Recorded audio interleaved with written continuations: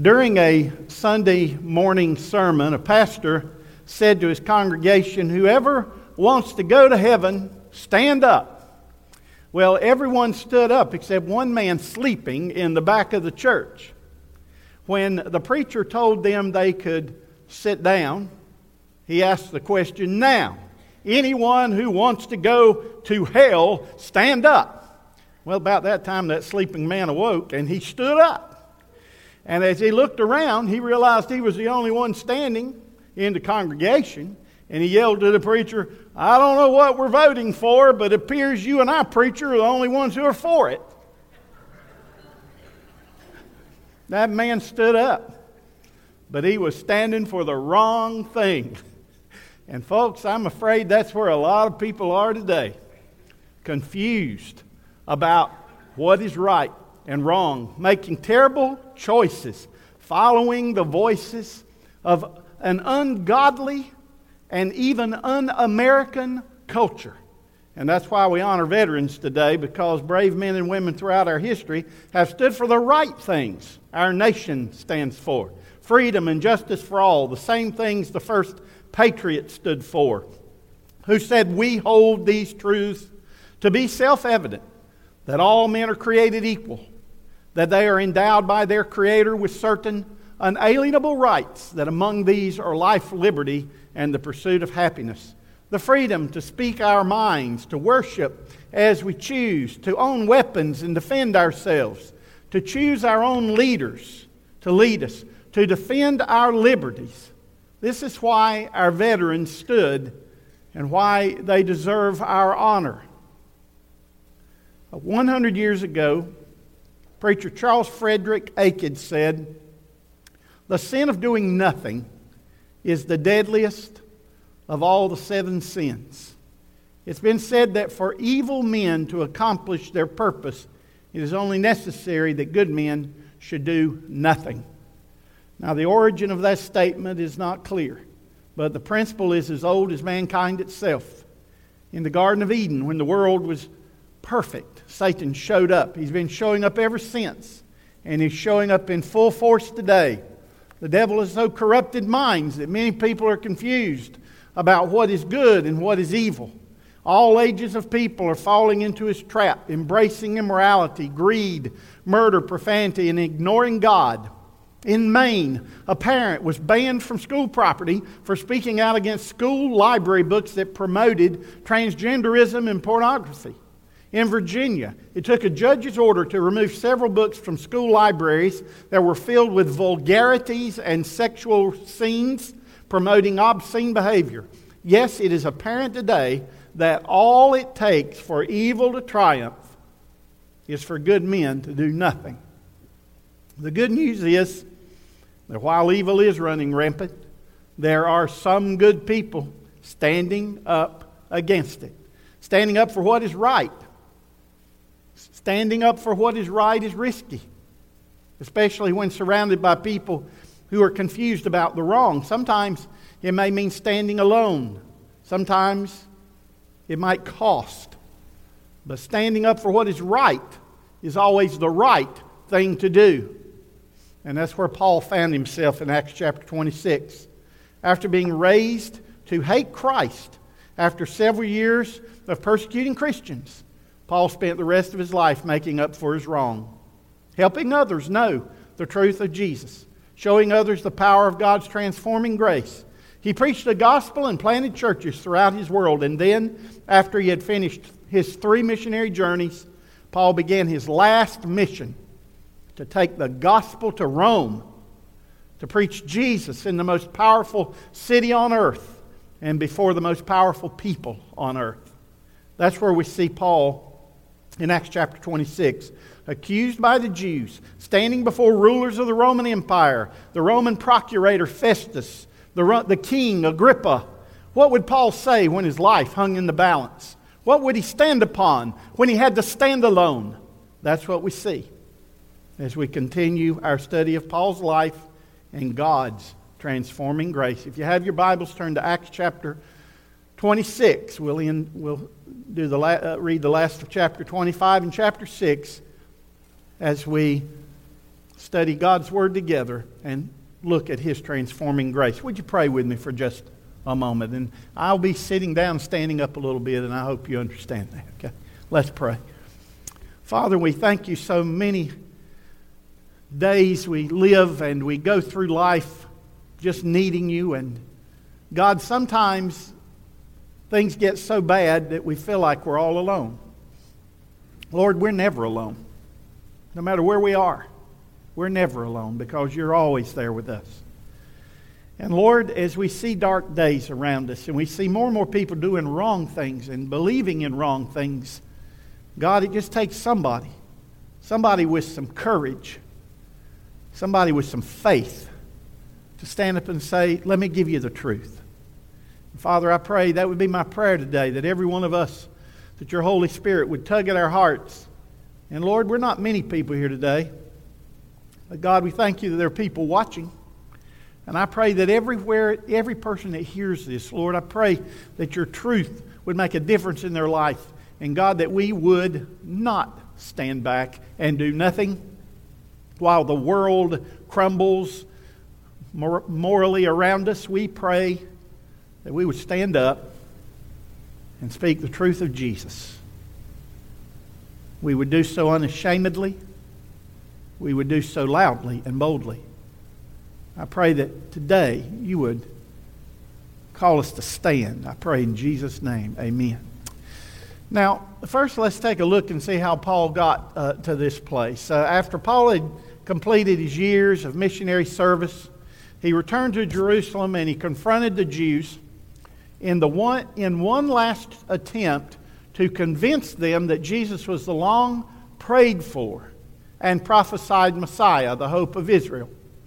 The Jews, still blinded by their own arrogance and tradition, they rejected Paul and attempted to kill him. They put a price on his head.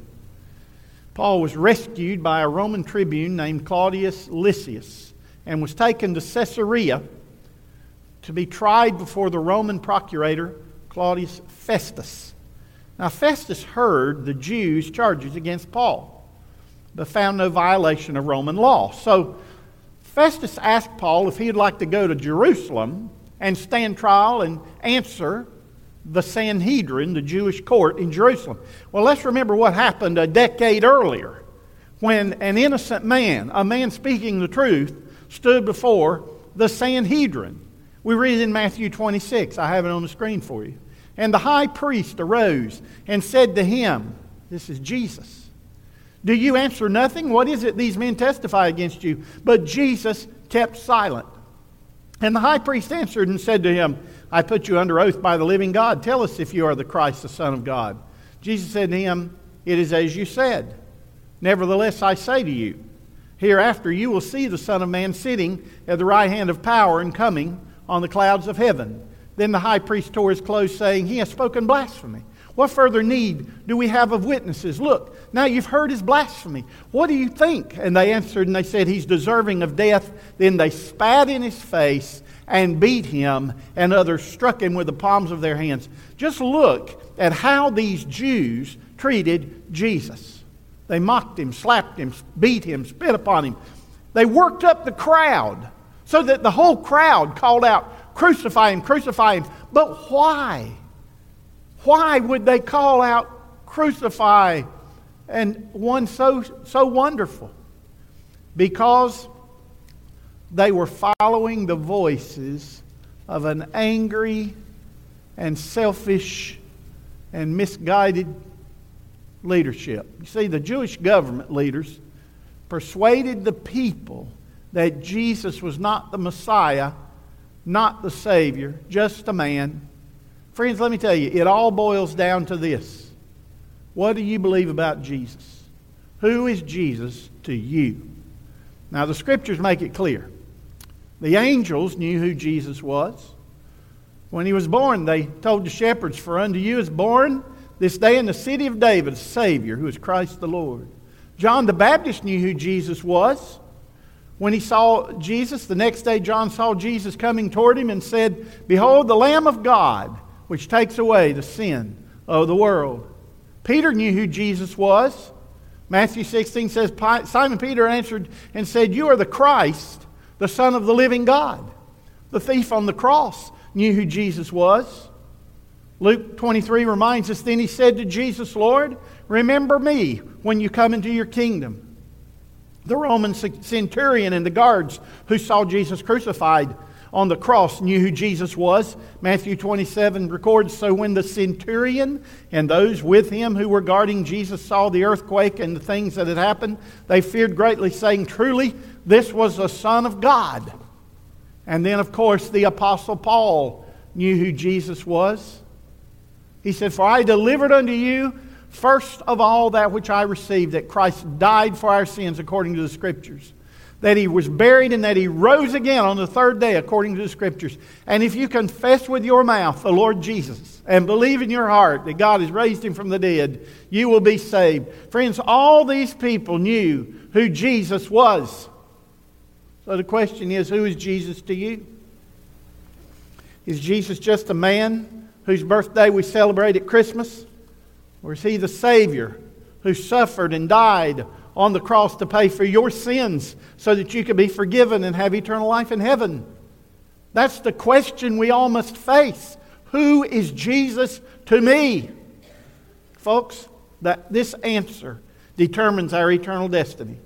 And if so, then it's worth remembering that no matter what we face in life, Jesus is what we need. When you face trouble, remember who Jesus is to you. When you face pain, remember who Jesus is to you. When you face death, remember who Jesus is to you. When you stand in the middle of confusion and enemies who love sin and embrace evil, remember who Jesus is to you. That's what Paul did in Caesarea when Festus asked Paul if he wanted to return to Jerusalem and face the Jews. Paul said in Acts 25 verse 10, notice what he said. So Paul said, "I stand at Caesar's judgment seat where I ought to be judged. To the Jews I've done no wrong, and you know that very well. For if I am an offender or have committed anything deserving of death, I do not object to dying. But if there is nothing in these things of which these men accuse me, no one can deliver me to them. I appeal to Caesar." And then Festus, when he had conferred with the council, answered, "You have appealed to Caesar you will go." Within days of Paul's appeal to Caesar, Festus received a visit from the Jewish king, King Agrippa II, and his sister Bernice. Herod Agrippa II was the son of Herod Agrippa I. And he was the great-grandson of Herod the Great. You remember that name, Herod the Great? He was the king, he was the wicked king who was in power when Jesus was born. When he was a little boy and the wise men came. They came to Jerusalem. They saw Herod the Great and they said to him, "We've seen the king's star in the east, the newborn king. We've come to worship him." And Herod sent them, and Herod secretly wanted to destroy Jesus. That's Herod the Great. This is his great-grandson, Herod Agrippa II. Now, Herod Agrippa II was not such a wicked king. In fact, the historians speak pretty highly of him. It is Herod Agrippa II that would hear Paul's defense. Festus felt that Agrippa could help him better understand the Jewish charges against Paul and what to include in a report to Rome. So look in verses 23 through 27 of chapter 25 and we'll see what happened. So the next day when Agrippa and Bernice, who had come with great pomp and had entered the auditorium with the commanders and the prominent men of the city at Festus' command, Paul was brought in. And Festus said, "King Agrippa, and all the men who are here present with us, you see this man about whom the whole assembly of the Jews petitioned me, both at Jerusalem and here, crying out that he was not fit to live any longer. But when I found that he had committed nothing deserving of death and that he himself had appealed to Augustus, I decided to send him. I have nothing certain to write to my Lord concerning him. Therefore, I have brought him out before you, and especially before you, King Agrippa, so that after the examination has taken place, I may have something to write. For it seems to me unreasonable to send a prisoner to Rome and not specify the charges against him. Paul had appealed to the emperor, and as a Roman citizen, he had the right to have charges read against him at a trial. So what would Paul say before Agrippa? For a moment, I want you to put yourself in Paul's position, standing before a very powerful person, having to defend your faith. That's what was on trial here, Paul's faith. How would you defend what you believe about Jesus Christ? Let's look at chapter 26, verses 1 through 3. Then Agrippa said to Paul, "You are permitted to speak for yourself." And Paul stretched out his hand and answered for himself, "I think myself happy, King Agrippa, because today I shall answer for myself before you concerning all the things of which I am accused by the Jews, especially because you are an expert in all customs and questions which have to do with the Jews. Therefore I beg you to hear me patiently." This was not a trial, it was a speech. Paul stood up before them and he held out his hand as a Greek orator would hold out his hand. And often they held out their hand the entire time while they were speaking. It was a speech being made. And he was speaking to a king, Agrippa, who had Jewish origins, who understood the Jewish traditions and theology. So as Paul eloquently spoke, he didn't attack his enemies. He merely presented his apologia. He presented his testimony of how Jesus had appeared to him and had transformed his life. We see in verses 4 through 8. Notice with me, chapter 26. "My manner of life from my youth, which was spent from the beginning among my own nation at Jerusalem, from all the Jews know. They knew me from the first, if they were willing to testify that according to the strictest sect of our religion, I lived a Pharisee. And now I stand and am judged for the hope of the promise made by God to our fathers. To this promise our 12 tribes, earnestly serving God night and day, hope to attain. For this hope's sake, King Agrippa, I am accused by the Jews. Why should it be thought incredible by you that God raises the dead?" You see, Paul began by connecting himself to the very people who had accused him, the Jews. Paul had been raised a Jew, taught as a Pharisee from the time he was a child. Paul, as all these Jews did, Paul prayed and they prayed for the coming Messiah, the hope of Israel. As a Pharisee, Paul believed in the resurrection of the just to the kingdom of Messiah, the kingdom of which the prophets foretold. Zechariah prophesied, "And in that day it shall be that living waters shall flow from Jerusalem, half of them toward the eastern sea and half of them toward the western sea.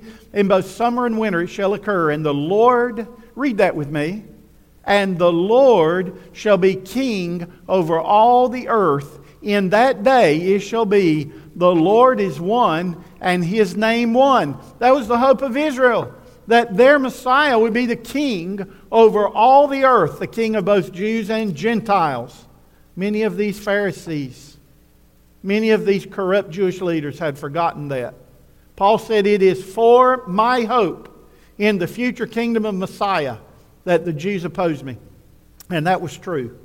You see, the Jews wanted a kingdom, but not the way God intended. They wanted a conquering king, not a suffering Savior. So they rejected Jesus and they rejected his followers, including Paul. So Paul said in Acts 26, verse 9, he said, Indeed I myself thought I must do many things contrary to the name of Jesus of Nazareth. This I also did in Jerusalem, and many of the saints I shut up in prison, having received authority from the chief priests. And when they were put to death, I cast my vote against them, and I punished them often in every synagogue, and compelled them to blaspheme. And being exceedingly enraged against them, I persecuted them even to foreign cities. Through his own arrogance and ignorance, Paul had been one of those Jews who persecuted the followers of Christ. Why would they resist and persecute the one who called for peace and love? Why would they so viciously oppose the Jesus who called us to love one another, to love God with all our hearts and love others as ourselves? It's because their love for their religion had become more important than their love for God. Friends, let me tell you, there are people today who are forming their own religions around certain social and global issues, and they are viciously opposed to anyone who will question their religion. They fear for their religion, so they censor anyone who will try to question the validity of their claims. But I want to tell you something. We don't have to fear the truth. The truth will stand in the face of questions. The truth of Jesus Christ has stood for more than 2,000 years. And it will be standing when all these man-made belief systems crumble. When Paul had the opportunity to defend his faith, he was not afraid his faith would fail. Paul knew that truth endures. And the truth of the gospel of Jesus Christ will stand when everything else fails. Do you believe that? Amen? The psalmist said, the Lord is good. His mercy is everlasting, and His truth endures to all generations. Jesus had told Paul he would declare His name before kings.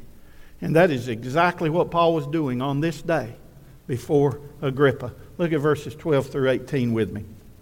While thus occupied, Paul continued, as I journeyed to Damascus with authority and commission from the chief priest, in midday, O king, along the road I saw a light from heaven, brighter than the sun, shining around me and those who journeyed with me. And when we all had fallen to the ground, I heard a voice speaking to me and saying in the Hebrew language, Saul, Saul, why are you persecuting me? It is hard for you to kick against the goads. Goads were little sharp rock outcroppings, and when camels or other donkeys or other things would kick, they'd take them up against those goads and let them kick the goads a little while, and it wasn't very comfortable, so that it would help them stop kicking. Jesus said to Paul, it's hard for you to kick against the goads, to kick against me, against something that is immovable. So I said, who are you, Lord? And He said, I am Jesus whom you are persecuting. But rise and stand on your feet, for I have appeared to you for this purpose, to make you a minister and witness both of the things which you have seen and of the things which I will reveal to you. I will deliver you from the Jewish people as well as from the Gentiles, to whom I now send you, to open their eyes in order to turn them from the darkness to light. And I want you to notice this. I want you to notice why Jesus sent Paul to these people. The same reason He's sending you in your world today. To open their eyes in order to turn them from darkness to light and from the power of Satan to God, that they may receive forgiveness of sins and an inheritance among those who are sanctified by faith in me. What did Paul say when he had to defend his faith in Jesus? He simply told the story of what Jesus had done in his life. Paul shared with King Agrippa and all those around him what his life had been like before he met Jesus, how he persecuted Christians, and then how the resurrected Savior had appeared to him and called him to take the message of repentance and faith in Jesus Christ to the world. Look at verse 19. Therefore, King Agrippa, I was not disobedient to the heavenly vision, but declared first to those in Damascus and in Jerusalem and throughout all the regions of Judea, and then to the Gentiles, that they should repent, turn to God, and do works befitting repentance. For these reasons the Jews seized me in the temple and tried to kill me.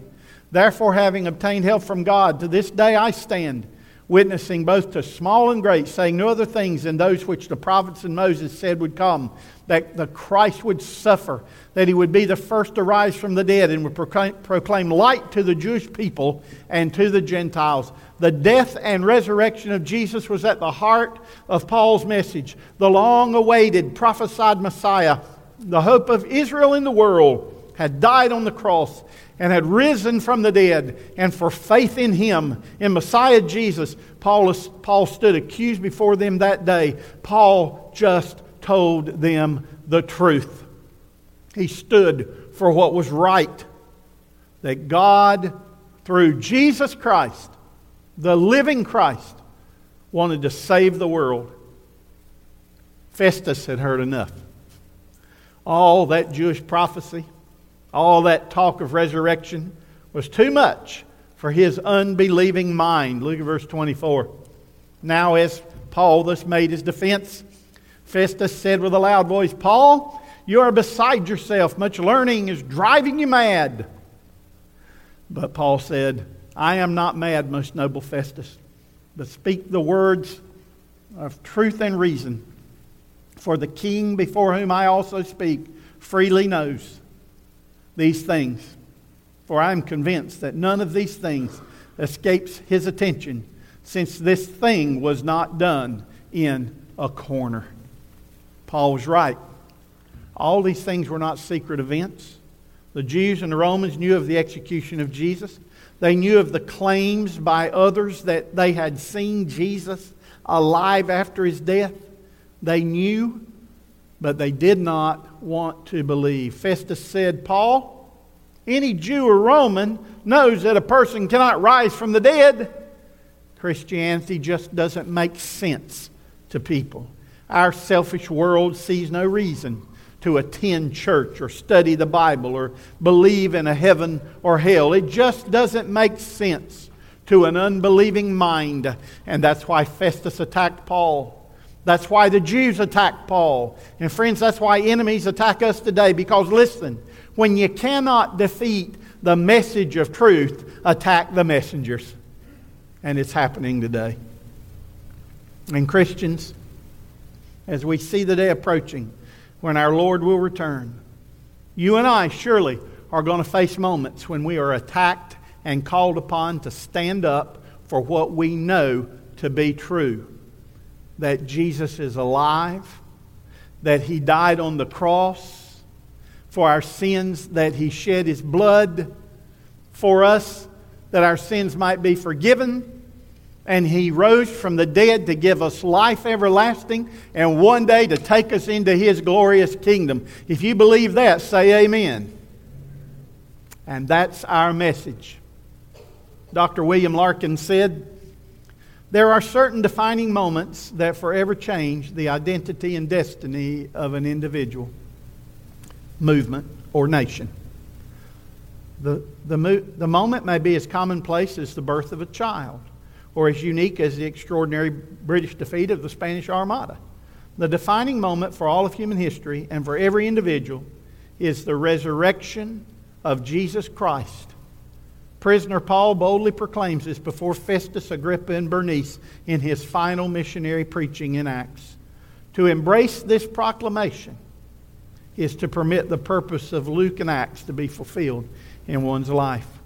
Paul had believed the truth of Jesus, and he was willing to stand up for it. No matter where he found himself, no matter who was listening, Paul preached the same message of how the resurrected Christ Jesus had transformed his life. Because of Paul's faith in Christ, countless thousands of people in his world had been saved by the transforming grace of God. Because Paul was willing to stand in that faith, Paul was willing to plant church. God used him to plant churches all over the world. Because Paul was willing to stand for the truth of Jesus, God put him in a room that day with some of the most powerful people on the earth. Paul shared the truth of what faith in Jesus Christ can do. And then he gave the invitation. Look at verse 27. Paul said, King Agrippa, do you believe the prophets? I know that you believe. Then Agrippa said to Paul, Paul, you almost persuade me to become a Christian. I want you to think about what he said there. Paul, you almost persuade me to become a Christian. Paul said, I would to God that not only you, King Agrippa, but also all who hear me today might become both almost and altogether such as I am, a follower of Christ, except for these chains. When he had said these things, the king, Agrippa, stood up, as well as the governor and Bernice and those who sat with them. And when they had gone aside, they talked among themselves. And they said to themselves, this man is doing nothing deserving of death or chains. And then Agrippa said to Festus, this man might have been set free if he had not appealed to Caesar.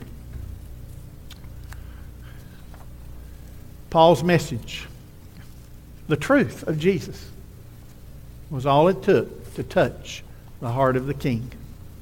Agrippa said, Paul, you almost persuade me to be a Christian. You know, maybe Agrippa became a Christian later. I don't know. It's possible. But what we do know is on that day, when Paul had the opportunity, the king and all those in that room heard the only message that can bring God's forgiveness and eternal life, the message of Jesus. I want to tell you something, folks. I'm a parent and a grandparent now. And as we raise our children, our grandchildren, we're going to tell them all kinds of things. We're going to teach them all kinds of things about life. They're going to learn truths, and they're going to hear lies, but they're going to hear messages, and they're going to hear them from us. And I want to tell you, we can teach them all kinds of great things about life, but the most important thing we can teach them is to love Jesus with all their heart. To Paul, Jesus was everything. He knew the only message that can bring God's forgiveness and eternal life is the message of Jesus. To Paul, he was the Savior for whom he was willing to sacrifice everything. In fact, standing in that room, Paul had given up everything. Paul knew Jesus not only as Savior, but as his comfort, as his strength, as his protector and provider. Paul knew Jesus as the one who was worth living and dying for. And that's why, when it counted, Paul stood for Jesus. And that's our grace principle today. Let's read it together. Ready? The grace of God that makes Jesus personal gives us the faith that makes him known publicly. The Lord Jesus died on the cross and rose from the dead so he could be your personal Savior. When he calls you through the Holy Spirit to know him and receive him, it's a personal call. When you believe in him and you receive him into your life, it is a personal thing. But once you have personally received Jesus, it is up to you to stand publicly for him. Paul did. Paul did. And like Paul, true believers want others to know Jesus and follow Jesus. Isn't that what he said? He told the King Agrippa, he said, King Agrippa, I wish you and Festus and all these people around you, Bernice, I wish all of you knew Jesus, the same Jesus that I know. And friends, when we have Jesus, when we really have Jesus in our heart, then we want others to know our Jesus. We want others to know the truth and live the truth. Jesus said in John 8, read this verse with me. If you continue in my word, you really are my disciples. You will know the truth, and the truth will set you free. Agrippa said to Festus, this man might have been set free if he had not appealed to Caesar. Sure, Paul was imprisoned by the Romans while he stood in that room. Festus and Agrippa didn't realize, though, that Paul was already free. He was more free than they were. And it was his faith that made him free. And Paul proved it by standing when the moment came. He stood for Jesus. Jesus meant that much to him. Everything that was happening in his life, God had planned it. God had a kingdom plan for Paul, and that's why he stood there before them in that room. And folks, God has a kingdom plan for you to be where you will be. And when that opportunity comes and people are watching and people are listening, the question is, what will you do? Will you stand? I guess it boils down to how much Jesus really means to us. Does Jesus mean enough to you to stand for him? Does Jesus mean enough to you to remain true to him even when you are the only one in the room who believes? Paul knew what that was like. The year was 328 BC in a city high in the icy mountains of Armenia. It was a bitterly cold winter, and in the middle of that winter, an order came from the Roman emperor that every man, woman, and child under the rule of his empire must bow down to him as a god. Now there was a powerful force of Roman soldiers in that Armenian city. They were known as the Thundering Legion, and their reputation as a powerful military force was known all throughout the Roman Empire, the Thundering Legion. But the emperor was not satisfied with their reputation. He wanted their worship. So he ordered all his soldiers to bow down to him. Well, when the time came for each soldier to bow down, 40 of those soldiers would not bow down. They were faithful soldiers, but more importantly, they had heard the truth of Christ, and they had pledged their allegiance to follow him. They were Christians. They could not obey the emperor's order to make him their God. They said, we can only worship the one true God, Jesus Christ. Well, when the word of these 40 Christian soldiers refusing to bow down and worship him was received by the emperor, his command back was very simple. Bow down to me, reject your Christian God, or die. But the 40 Christian Roman soldiers did not bow down. So the decision was made that they should die. But how should they die? Should they be fed to the hungry lions? Should they be burned at the stake? These were terrible ways to die. But an even more cruel death was prescribed. They were to be frozen to death in the bitter, cold winter. They took the 40 soldiers to a frozen lake in the middle of a terrible storm, a blizzard. They stripped them of all their clothing, and they sent them out on that lake to freeze to death. But the general didn't want to lose these 40 good soldiers. He said, men, simply bow down to the emperor and save your life.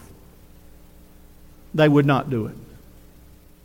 The other soldiers on the bank taunted and laughed at them. Soon you'll be back. Soon you'll bow down. But the laughing stopped when these 40 Christians bravely walked barefoot across the icy lake, the frozen lake. Through the night, the other soldiers, they built a fire and cooked food to tempt the Christians to give up. But the Christians prayed for God to make them brave. And they began to shout, "Here die 40 men for Christ." The freezing, bitter cold night went on until finally the cold was too much for one of the men. He staggered back to the fire and agreed to denounce Christ and bow down to the emperor. But the remaining 39 Christians would not give in, even though they were literally freezing to death. And then amazingly, something happened that they could not believe. One of the Roman soldiers sitting by the fire, having watched the bravery and courage and faith of these dying Christians, he stood before the general and he uttered these words. He said, "I'll take that man's place. I will be a Christian." As the general watched in amazement, this Roman soldier removed his clothing and walked onto the icy lake to join the 39 others. The Roman soldiers who sat by the fire, they sat there all night long. And the last thing they could remember hearing through the howl of that terrible freezing winter storm was 40 men shouting, "Here die 40 men for Christ." In the morning, sadly, there were 40 frozen bodies. Men who had sacrificed everything to stand for their faith in Christ. These men, like Paul, had a faith that stood in the face of persecution and death. We need to ask ourselves, what about our faith? Let's pray. As we bow our heads today, let me ask you something. Who are you standing with? Are you standing with the many in the world who are doing the wrong thing? Or are you standing with the few who are doing the right thing? As believers, we're going to face those moments, defining moments, when our faith will stand or not. And maybe you've already faced such a moment when your faith was put to a test. What happened? What happened?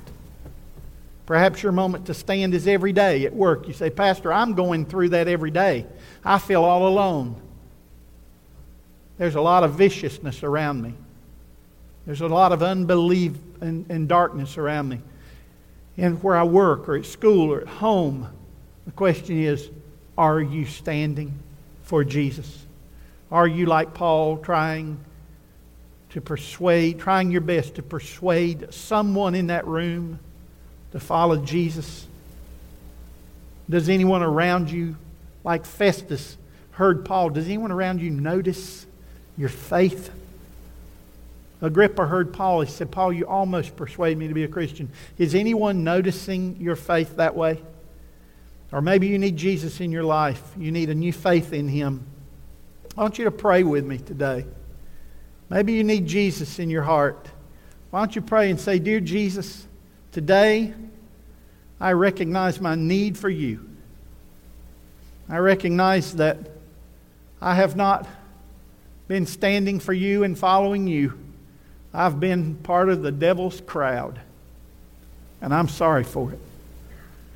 I realize that all they have is this life, but Jesus, thank You for giving me an opportunity to have eternal life with You. Thank You for dying on the cross for me. Thank You for paying for my sins. Thank You for rising from the dead. And right now, Jesus, I ask You to forgive me for my sins and come into my life and be my Savior forever. I promise today, Jesus, I will follow You. Thank You, Jesus. Help me stand, even if I have to stand alone for You. If you prayed that prayer, and Jesus has come into your life, that's the greatest thing. In a moment, I'll stand here at the bottom, and I'll greet you and pray for you if you need help. I'll be glad to do that. And if you're watching, I'd love for you to message me and let me know you accepted Jesus. We'll pray for you. Maybe you want to be a part of our church family. I can help you with that. But we just want to stand for Jesus. Father in heaven, thank You for Your word that makes us strong. God, help us stay in it.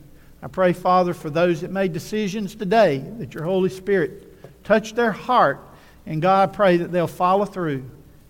And wherever they are this week, they'll remember to stand for You, Lord. Because really, even when people around us reject Jesus, they really need Jesus. Help us stand. In Jesus' name, amen. Okay? Thanks, Steve. Won't you stand with us as we sing together, He Knows My Name.